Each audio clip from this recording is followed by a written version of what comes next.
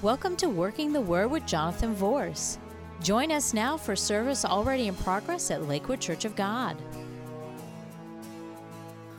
going to talk to you today about 7 keys to God's miracle working power. Before we actually get to those 7 keys, I would like for you to turn with me, please, to the book of Acts chapter 4, and we will read verses 13 and 14 there, and we're going to talk about the audacity to believe God. The audacity to believe God. The word audacity means boldness or daring, especially with confident or arrogant disregard for personal safety, conventional thought, or other restrictions. So when we talk about the audacity to believe God, what we're saying is, I boldly believe God. I dare you to believe God. In fact, I'm going to take the restrictions off of God and believe that God's Word is true. And whatever God's Word says, I receive it in the name of Jesus. Come on, touch your neighbor and tell them, you can believe God.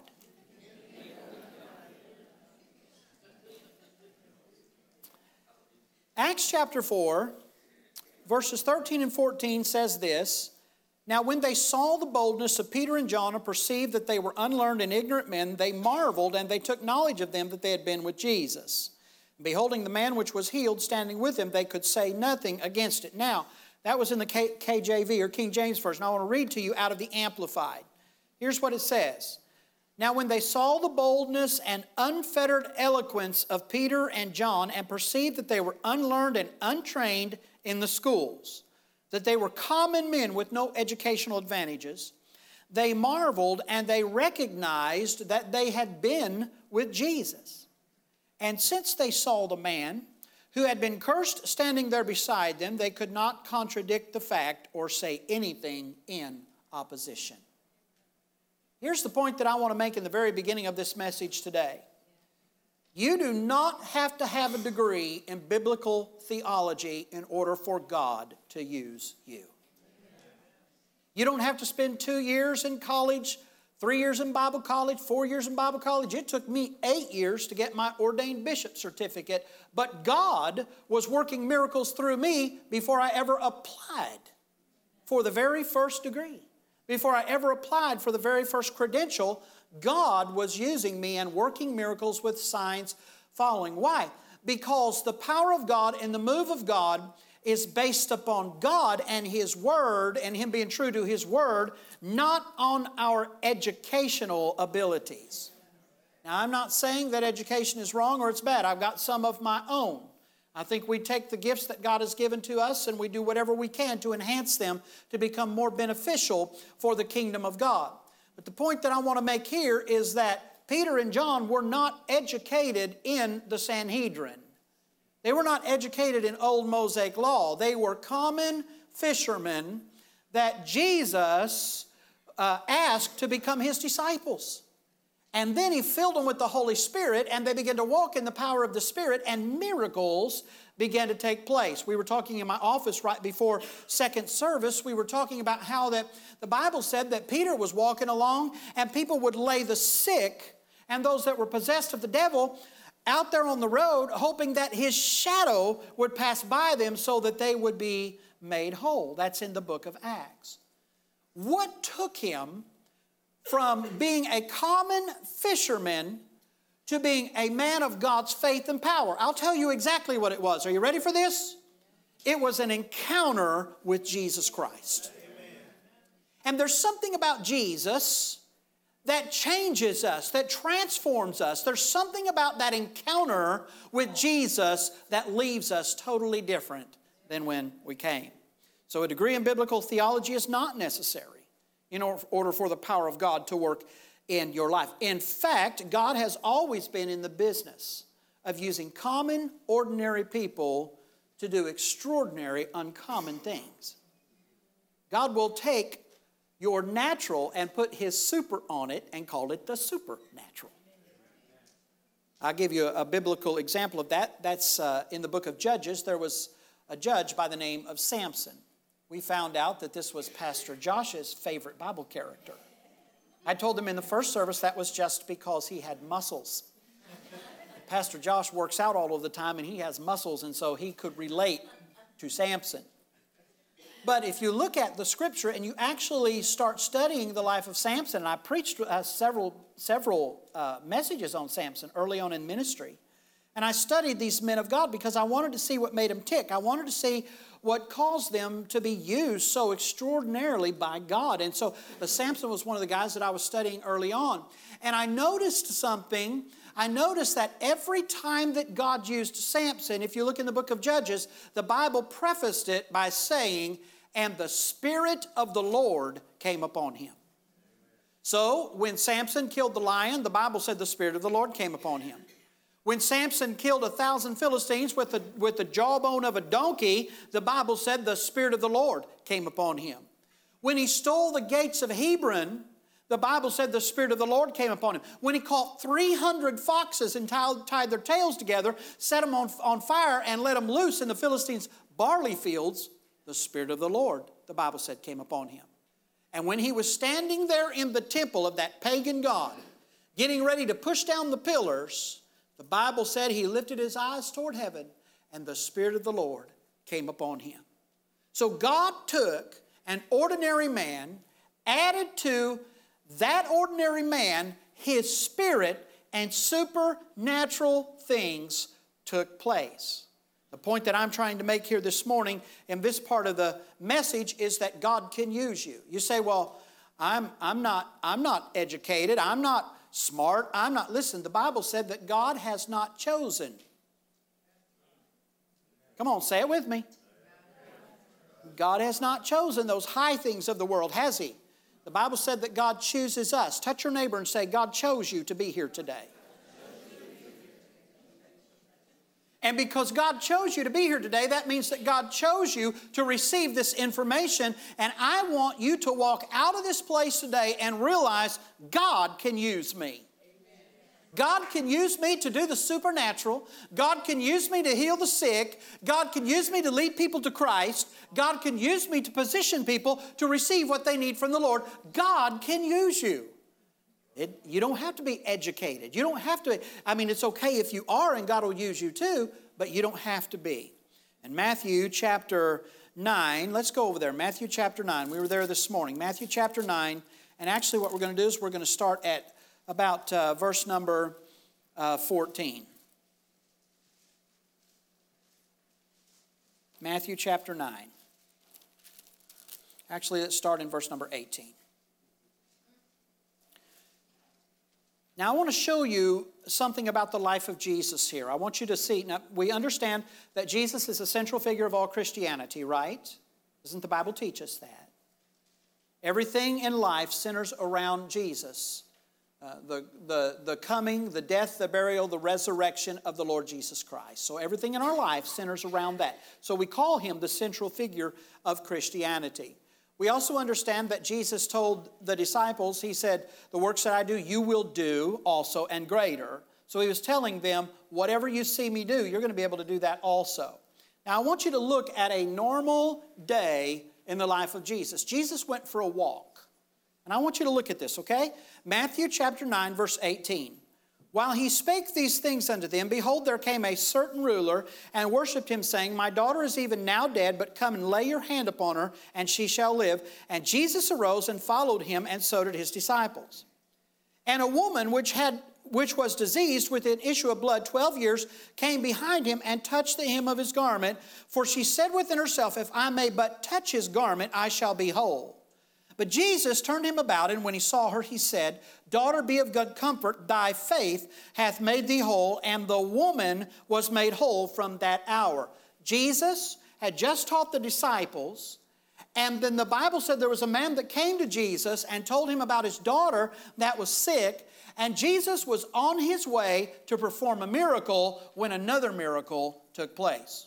Jesus was out for a walk, okay?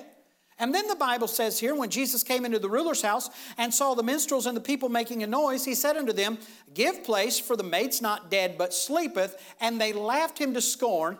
And when the people were put forth, he went in and took her by the hand, and the maid arose. What does that scripture mean? That scripture means that when they laughed at Jesus, he said, Get him out of here. Gee, listen, some of you guys get so offended by the way that people talk to you sometimes. You wouldn't have lasted 5 minutes around Jesus.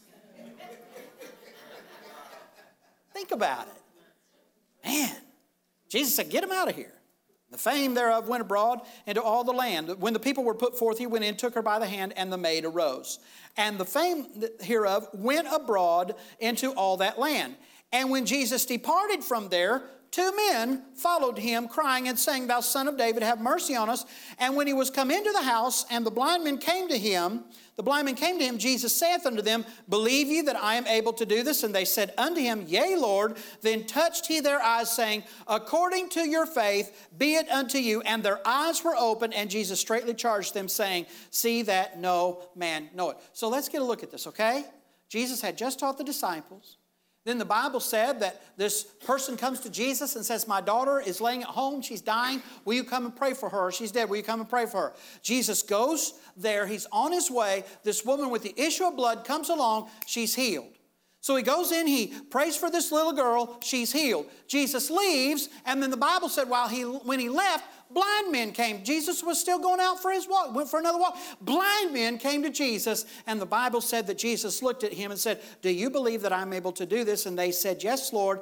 And he touched their eyes and said, According to your faith be it unto you. Now here's what I want us to see. The supernatural was natural to Jesus. It's how he lived his life. He lived a lifestyle of miracles. Now in Matthew, Mark, Luke, and John, we have Matthew, Mark, and Luke. Those are the synoptic gospels. Then we have John, which is called the love gospel. We have those 4 gospels, and in those gospels, there's approximately 35 recorded miracles that Jesus did in the 3.5 years that he was in ministry on the earth, or the 3.5 years of ministry that we know of. However, the Apostle John said that it would not be possible for the world itself to contain the books if we wrote down everything that Jesus did when he was on the face of the earth. So what does that tell me? That tells me that everywhere Jesus went, miracles just took place. Jesus is the miracle man. Did any of you see that on Facebook this week? That's because I was studying that, and that hit me. And I'm like, woo, Jesus. And I got so excited. That's how I celebrate sometimes. I just go, Jesus is the miracle man. I want you to understand, Jesus said, the works that I do, you can do also. And greater works than these, because I go to my Father and he'll send you the Holy Spirit. So if Jesus is the miracle man and he lives inside of us, then we can work miracles through the name of Jesus and in the authority of the name of Jesus and through the power of the name of Jesus. So we should be miracle people. We should believe in the supernatural power of God for today. Now, let's go on here, okay? Mark chapter 9. Let's go to Mark chapter 9. Mark chapter 9. And we will begin there in verse number 14. Mark chapter 9. And when he came to his disciples, he saw a great multitude about them and the scribes questioning with them. And straightway all the people, when they beheld him, were greatly amazed, and running to him saluted him. And he asked the scribes, What question ye with them? And one of the multitude answered and said, Master, I have brought unto thee my son, which hath a dumb spirit. Must have been a teenager. No, he couldn't speak. Okay. Oh, all of mine are no longer teenagers. Praise the Lord. And I was sitting there, and I don't mean to get off track here, but I was sitting there playing the piano, and, Robin's on vacation this week up in Kentucky, and so I was playing the piano for her. And I looked over, and I saw my daughter leading worship, and I thought, it can't get any better than this. It can't. And I'm not bragging, but maybe I am on my kids and on the Lord. But I am so grateful that all of my kids are serving in ministry here. I am beyond grateful. Hallelujah. Wheresoever he taketh him, he teareth him. And he foameth and gnasheth with his teeth and pineth away. And I spake to thy disciples that they should cast him out, and they could not. So he said, I brought this man to your disciples. He's manifesting devils. He's manifesting demons. And I brought this man to your disciples. They didn't have the power to cast him out. Then what did Jesus say? Jesus answereth and said, O faithless generation, how long shall I be with you? How long shall I suffer you? Bring him unto me. And they brought him unto him, and when he saw him straightway, the spirit tear him, and he fell on the ground and wallowed foaming. And he asked his father, how long is it ago since this came unto him? And he said, of a child. In other words, this has been going on all his life. Oftentimes it's cast him into the fire and into the waters to destroy him. But if you can do anything, have compassion on us and help us. And Jesus said unto him, if thou can believe or canst believe, all things are possible to him that believeth. Will you read that with me? Jesus said unto him, read it with me. If thou canst believe, all things are possible to him that believeth. And straightway the father of the child cried out and said with tears, Lord, I believe. And then he said this, help thou mine unbelief. That tells me that there was a struggle in him at times for the capacity to believe God for what God said that he would do.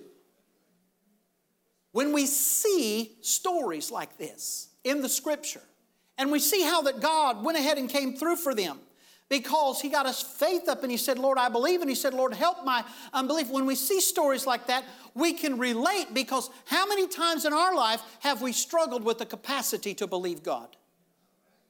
How many times have we said, Lord, I know what your word says. I know that your word says by his stripes you were healed. But Lord, it seems to be very difficult for me to believe that for myself, God. But here's what he's saying. He's saying, just go ahead and believe me. And when you get that tough spot, when you get in that tough spot and you don't think that you can believe anymore, just start believing me again and ask me to help you. He cried out and he said, Lord, help my unbelief. And then the Bible said, when Jesus saw that the people came running together, he rebuked the foul spirit, saying unto him, thou dumb and deaf spirit, I charge thee, come out of him and enter no more into him. And the spirit cried and rent him sore and came out of him. And he was as one dead, insomuch that many said he is dead. That means he had fallen under the power of God. There it is again, fallen under the power. Verse 27. But Jesus took him by the hand and lifted him up, and he arose. And when he was come into the house, his disciples asked him privately, why could not we cast him out? And Jesus said to them, this kind can come forth by nothing but by prayer and fasting. Now, I want you to go with me to the book of Acts chapter 8. Talking about the power of God. We're talking about accessing the power of God. Keys to God's miracle working power. So I wanted to kind of lay this foundation for you this morning in the beginning of this message, because I wanted you to understand that Jesus lived a lifestyle of miracles. Jesus never entered a room and left it the same. When Jesus walked into a city, that city was changed by the time that he left. So when we allow him access into our heart and we allow him access into our life, then he changes us. And he pours his power and his spirit into us. I mean, if we want God to move in us and through us, then we have to make ourselves available for his work in our life. Now I want to talk to you about paying the price. No one can escape paying the price. The Lord actually gave me this passage of Scripture this morning when I was getting ready to come over here. I had already put the outline together last week, and I thought, wow, we're set up, we're good, and all that. And then all of a sudden, God just drops this into my spirit while I'm getting ready this morning, and the Lord spoke to me, and he said, I want you to address this. And so I went to Scott right before service, and I said, hey, I'm going to toss this passage of Scripture in there so he can get it up on the screen. Acts chapter 8, verses 18 through 25. It says this, When Simon saw that through the laying on of the apostles' hands the Holy Ghost was given, he offered them money, saying, Give me also this power, that on whomsoever I lay hands he may receive the Holy Ghost. But Peter said unto him, Thy money perish with thee, because thou hast thought that the gift of God may be purchased with money. Thou hast neither part nor lot in this matter, for thy heart is not right in the sight of God. Repent therefore of this thy wickedness, and pray God, if perhaps the thought of thine heart may be forgiven thee. For I perceive that thou art in the gall of bitterness and in the bond of iniquity. Then answered Simon and said, Pray ye to the Lord for me, that none of these things which ye have spoken come upon me. And they, when they had testified and preached the word of the Lord, returned to Jerusalem and preached the gospel in many villages of the Samaritans. Now, I shared that passage of Scripture with you because I'm going to talk to you about paying the price for the supernatural power of God in your life. And I wanted to show you right at the very beginning that you cannot purchase what you need from God with your checkbook. And here's how the Lord was kind of revealing it to me and sharing it with me. And He told me, He said, just hit it. Just hit it right in the nose this morning. So here we go. Are you ready? There are so many people out there, and you watch them on Christian television all of the time. If you send me $100, God will break through for you. They are cheapening the message of the gospel of Jesus Christ and trying to replace the blood with a buck. Simon was a sorcerer. In this passage of Scripture, Acts chapter 8, he saw Peter and John. He saw God using them. He saw the power of God flowing through them. He saw that they would lay their hands on them and people would receive the baptism of the Holy Spirit. So Simon the sorcerer, who practiced witchcraft, came to Peter and he said, Here's some money. Take this money. I want to buy this. And I want that same power that you have. And Peter looked at him and he said, Your money perish with you. You cannot purchase what we have here with money. There are some things in this life that's more valuable than money. Are you with me? I'm trying to teach you right. So when we talk about paying the price, we're not talking about sowing a $1,000 seed or sowing a $10,000 seed or sowing a $100 seed. Now, I believe in seed time and harvest. The Bible teaches it. I believe in sowing and reaping. The Bible teaches it. But just like everything else in the Scripture, there has to be a balance taught, and you have to teach it in the contextual analysis of what's going on in the Scripture. There are so many people that have learned to merchandise the gospel message by picking a Scripture here and picking a Scripture there and taking both of them completely out of context, marrying them together, and manipulating people to send them thousands of dollars, making them believe that if you do, you'll get what you want from God.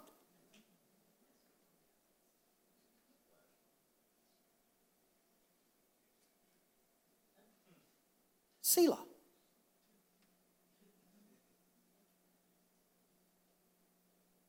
Listen to me very closely. Hogwash. Okay. Baloney. Are you hearing me? Don't fall for it. See, I'm not an evangelist, I'm a pastor, so I'm going to teach you the Word.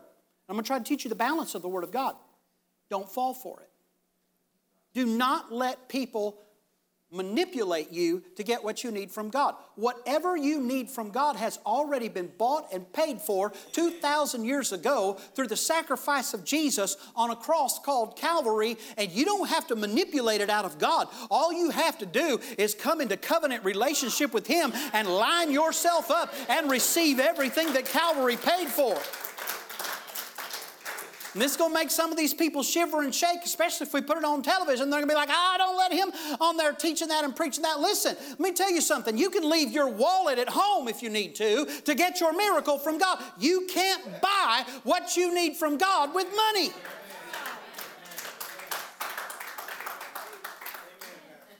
It's sorcery. It's witchcraft.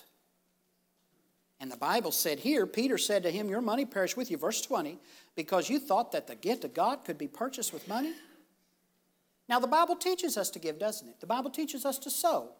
And the Bible teaches us to do those things. And we're going to do it, but we're going to do it with the right, we're going to do it with the right attitude, we're going to do it in the right spirit, and we're going to do it according to the principles of the Word of God. We're not going to do it because somebody manipulated us to do it. Thou hast neither part nor lot in this matter, for your heart's not right in the sight of God. Peter told him, he said, Simon, you're practicing witchcraft and your heart is not right in the sight of God. And then he said, repent. That means to turn and go in a different direction of this your wickedness. And so the Bible called it wickedness. And pray to God that the thought of your heart could be forgiven you. For I perceive that you're in the gall of bitterness and in the bond of iniquity. Now, I believe in ministry partnership. You know I do. I believe in ministry partnership. I believe that God, and I believe in offering it to people. Because you have to let them know you can come into partnership with us here. You can do this, you can do that. And even on our television program now, you see Stand, Walk, and Run, the different levels of partnership that we're doing. Now, I believe in that. But we're not going to get into the practice of manipulating people. We offer it and then let the Lord take care of it from there. Okay, now, let's continue on here. Let's talk about the 7 keys to God's miracle working power. And now that we've established that you're not going to get what you need from God with your money, let's talk about the 7 keys to God's miracle working power. In John chapter 3 and verse number 30, we find John the Baptist making this statement. He said, he must increase, but I must decrease. Number 1, the first key that I want to talk to you about is total surrender. If we want God to use us, if we want His power to flow through us, if we want to make a difference in the lives of people that are around us, then we have got to live a life of total surrender. Total surrender looks like this. Father, I'll go where you want me to go. I'll say what you want me to say. I'll be what you want me to be. I'll do what you want me to do.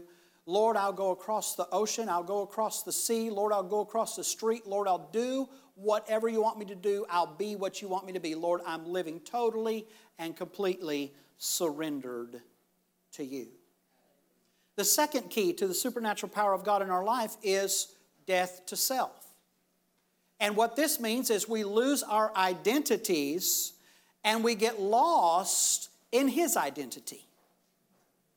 We lose our identities and we magnify God with our life. We magnify the work of Jesus. We magnify the work of the Holy Spirit. Kathryn Kuhlman, how many's ever heard the name Kathryn Kuhlman?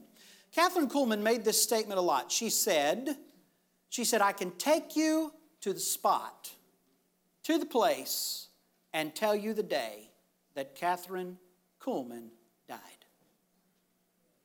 She was still alive. God was still using her. She was ministering to other people, but she could take you to the place where she said, okay, Lord, I'm going to die to myself today. No longer is my life about what I want. No longer is it about satisfying my flesh. No longer is it about satisfying me. But Heavenly Father, I give myself totally and completely to you. And that day, Kathryn Kuhlman died. The Apostle Paul made this statement. He said, I am crucified with Christ. Nevertheless, I live, yet not I, but Christ lives in me. And there's another place where he said, I die daily.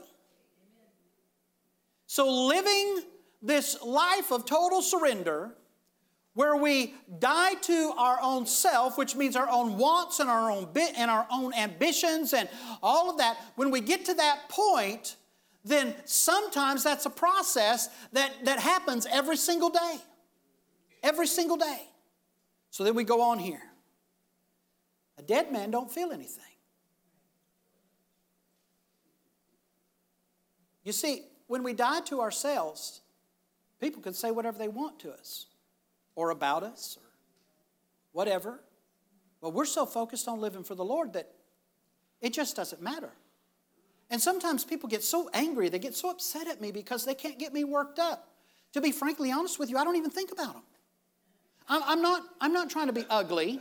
I'm not trying to be rude or anything like that. But if you attack me today, I'll probably think about it for 2 or 3 minutes. And then my mind would just be on, Lord, how can we better win more people to Christ? How can we make, life better as we're, embracing the Word of God? Lord, help me teach people to become fully devoted followers of Jesus Christ in the process of discipleship. And, my mind is just on working the things of the Lord. I mean, I love you, but if you get cranked about me and you try to hurt me, you're probably not going to have the success that you think you're going to have.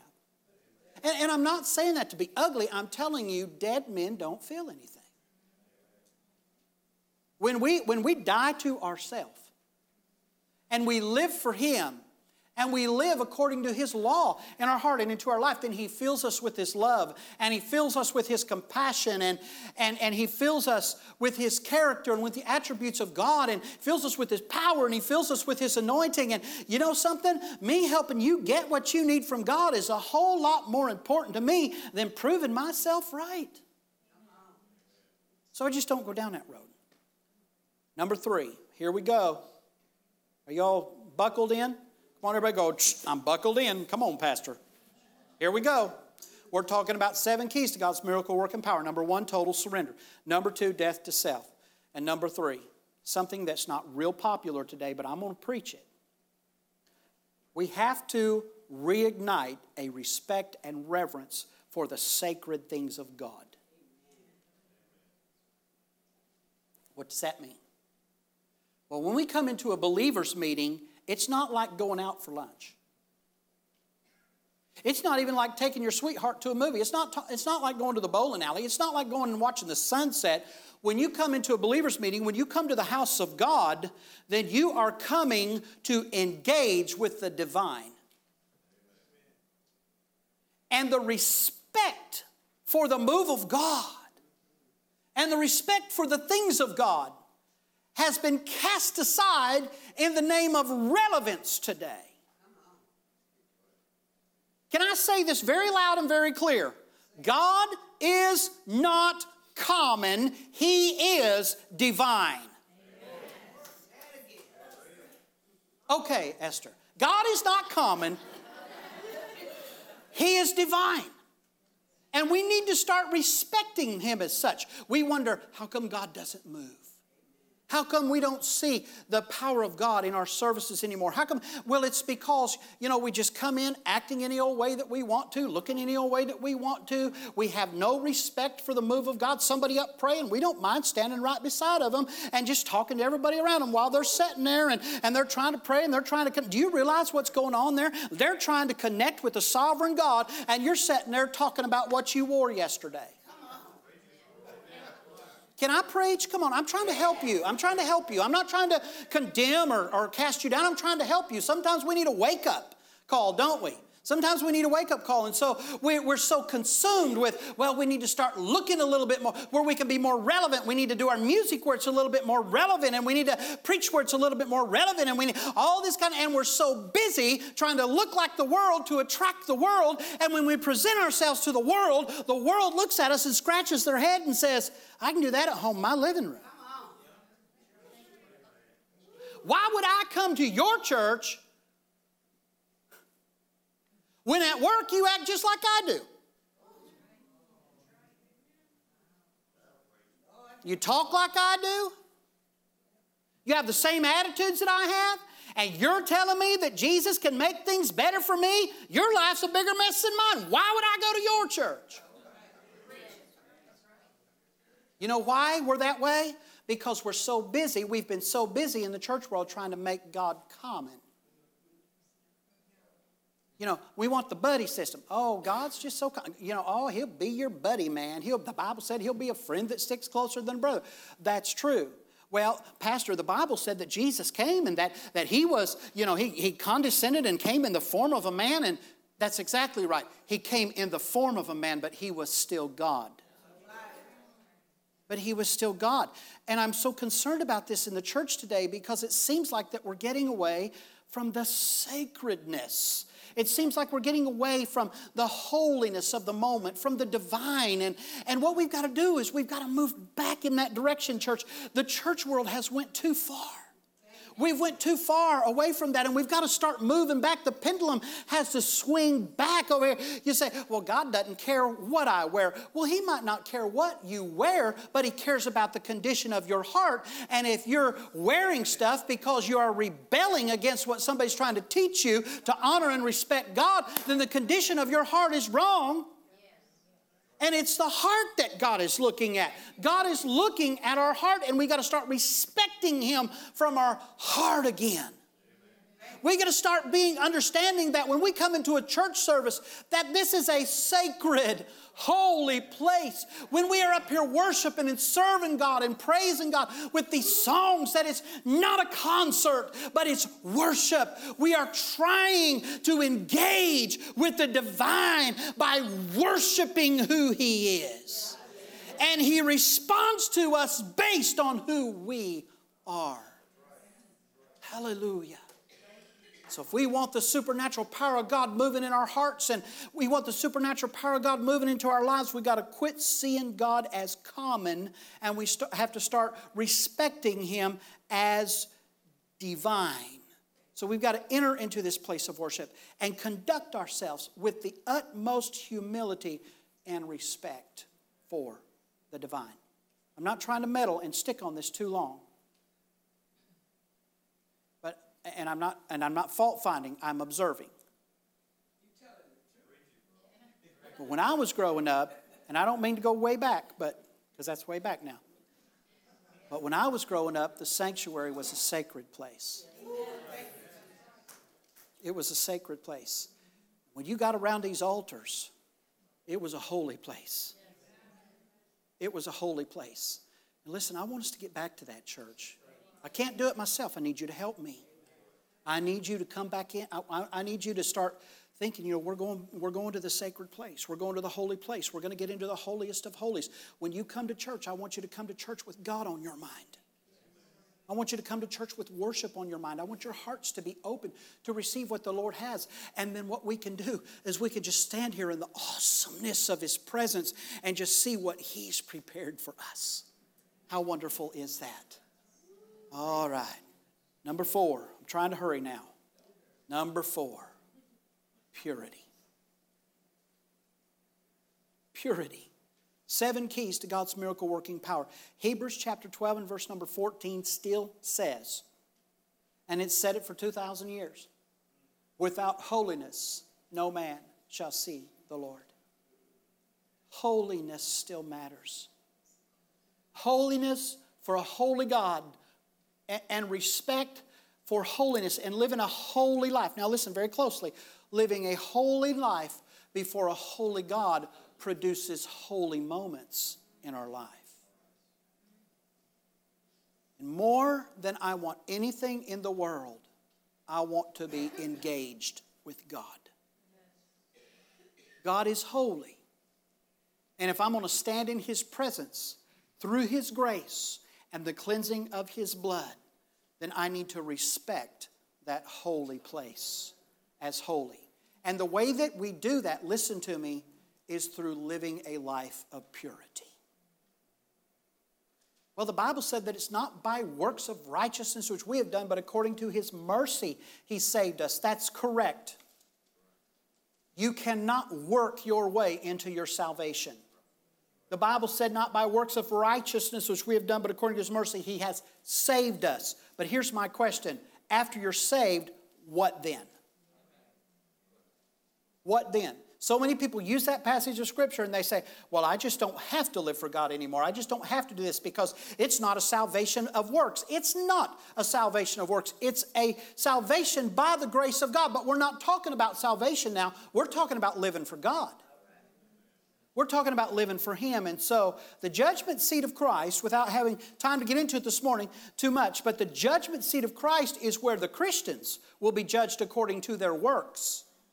So if God sees it as important enough to actually have a judgment seat for Christians according to their works, then should we not pay attention to our works? We're not saved by our works. Jesus took care of that.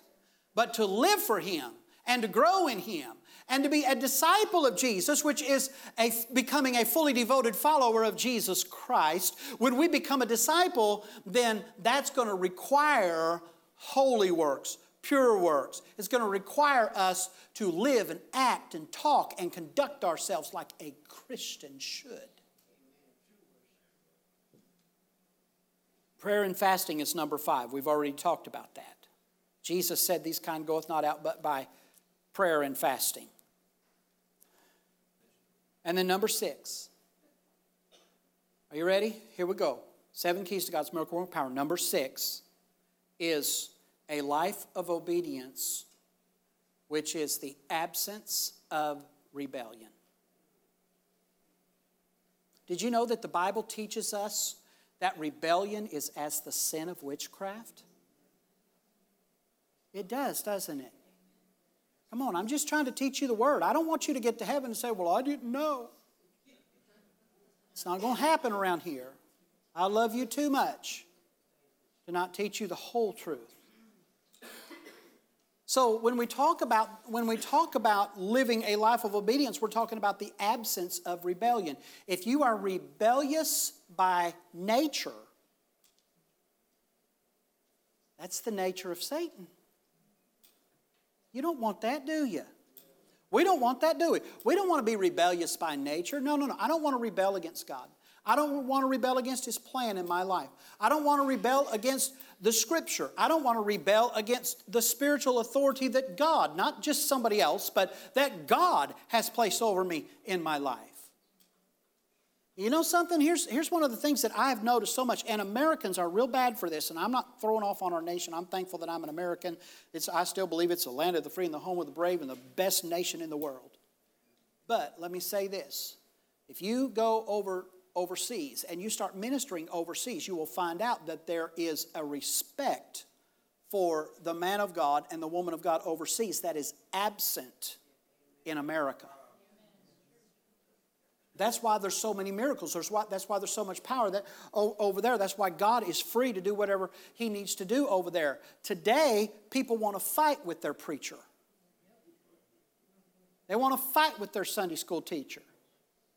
They want to fight. And they'll come to church and they'll be there just as long. And I hear this sometimes, "Well, I'm just not getting fed anymore." Well, if the Word of God is constantly going out and the worship is constantly being set, then the problem's in the mirror. There are times when we go through dry spells. In all of our lives, there are times when we go through dry spells. But I learned through the years of living for God, if I'm not receiving what I need to from the Lord, it's because there's something wrong in me.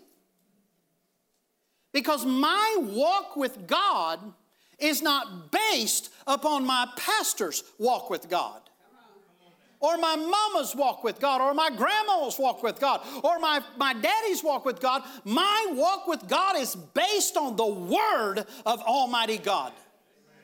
And I have to allow myself to not be rebellious, but to live a life of obedience. And there are times when those that are over us in the Lord are requiring things of us that we necessarily don't agree with. But if it's not immoral, unethical, or illegal, you need to line up with it. Well, I'll just leave. Okay, uproot yourself. Come on, I love you. But uproot yourself, go somewhere else where you can get your own way. And when the mess is created, you'll wonder, what happened? And you'll start, I bind this in the name of Jesus. I take authority over this in the name of Jesus. The problem's in the mirror.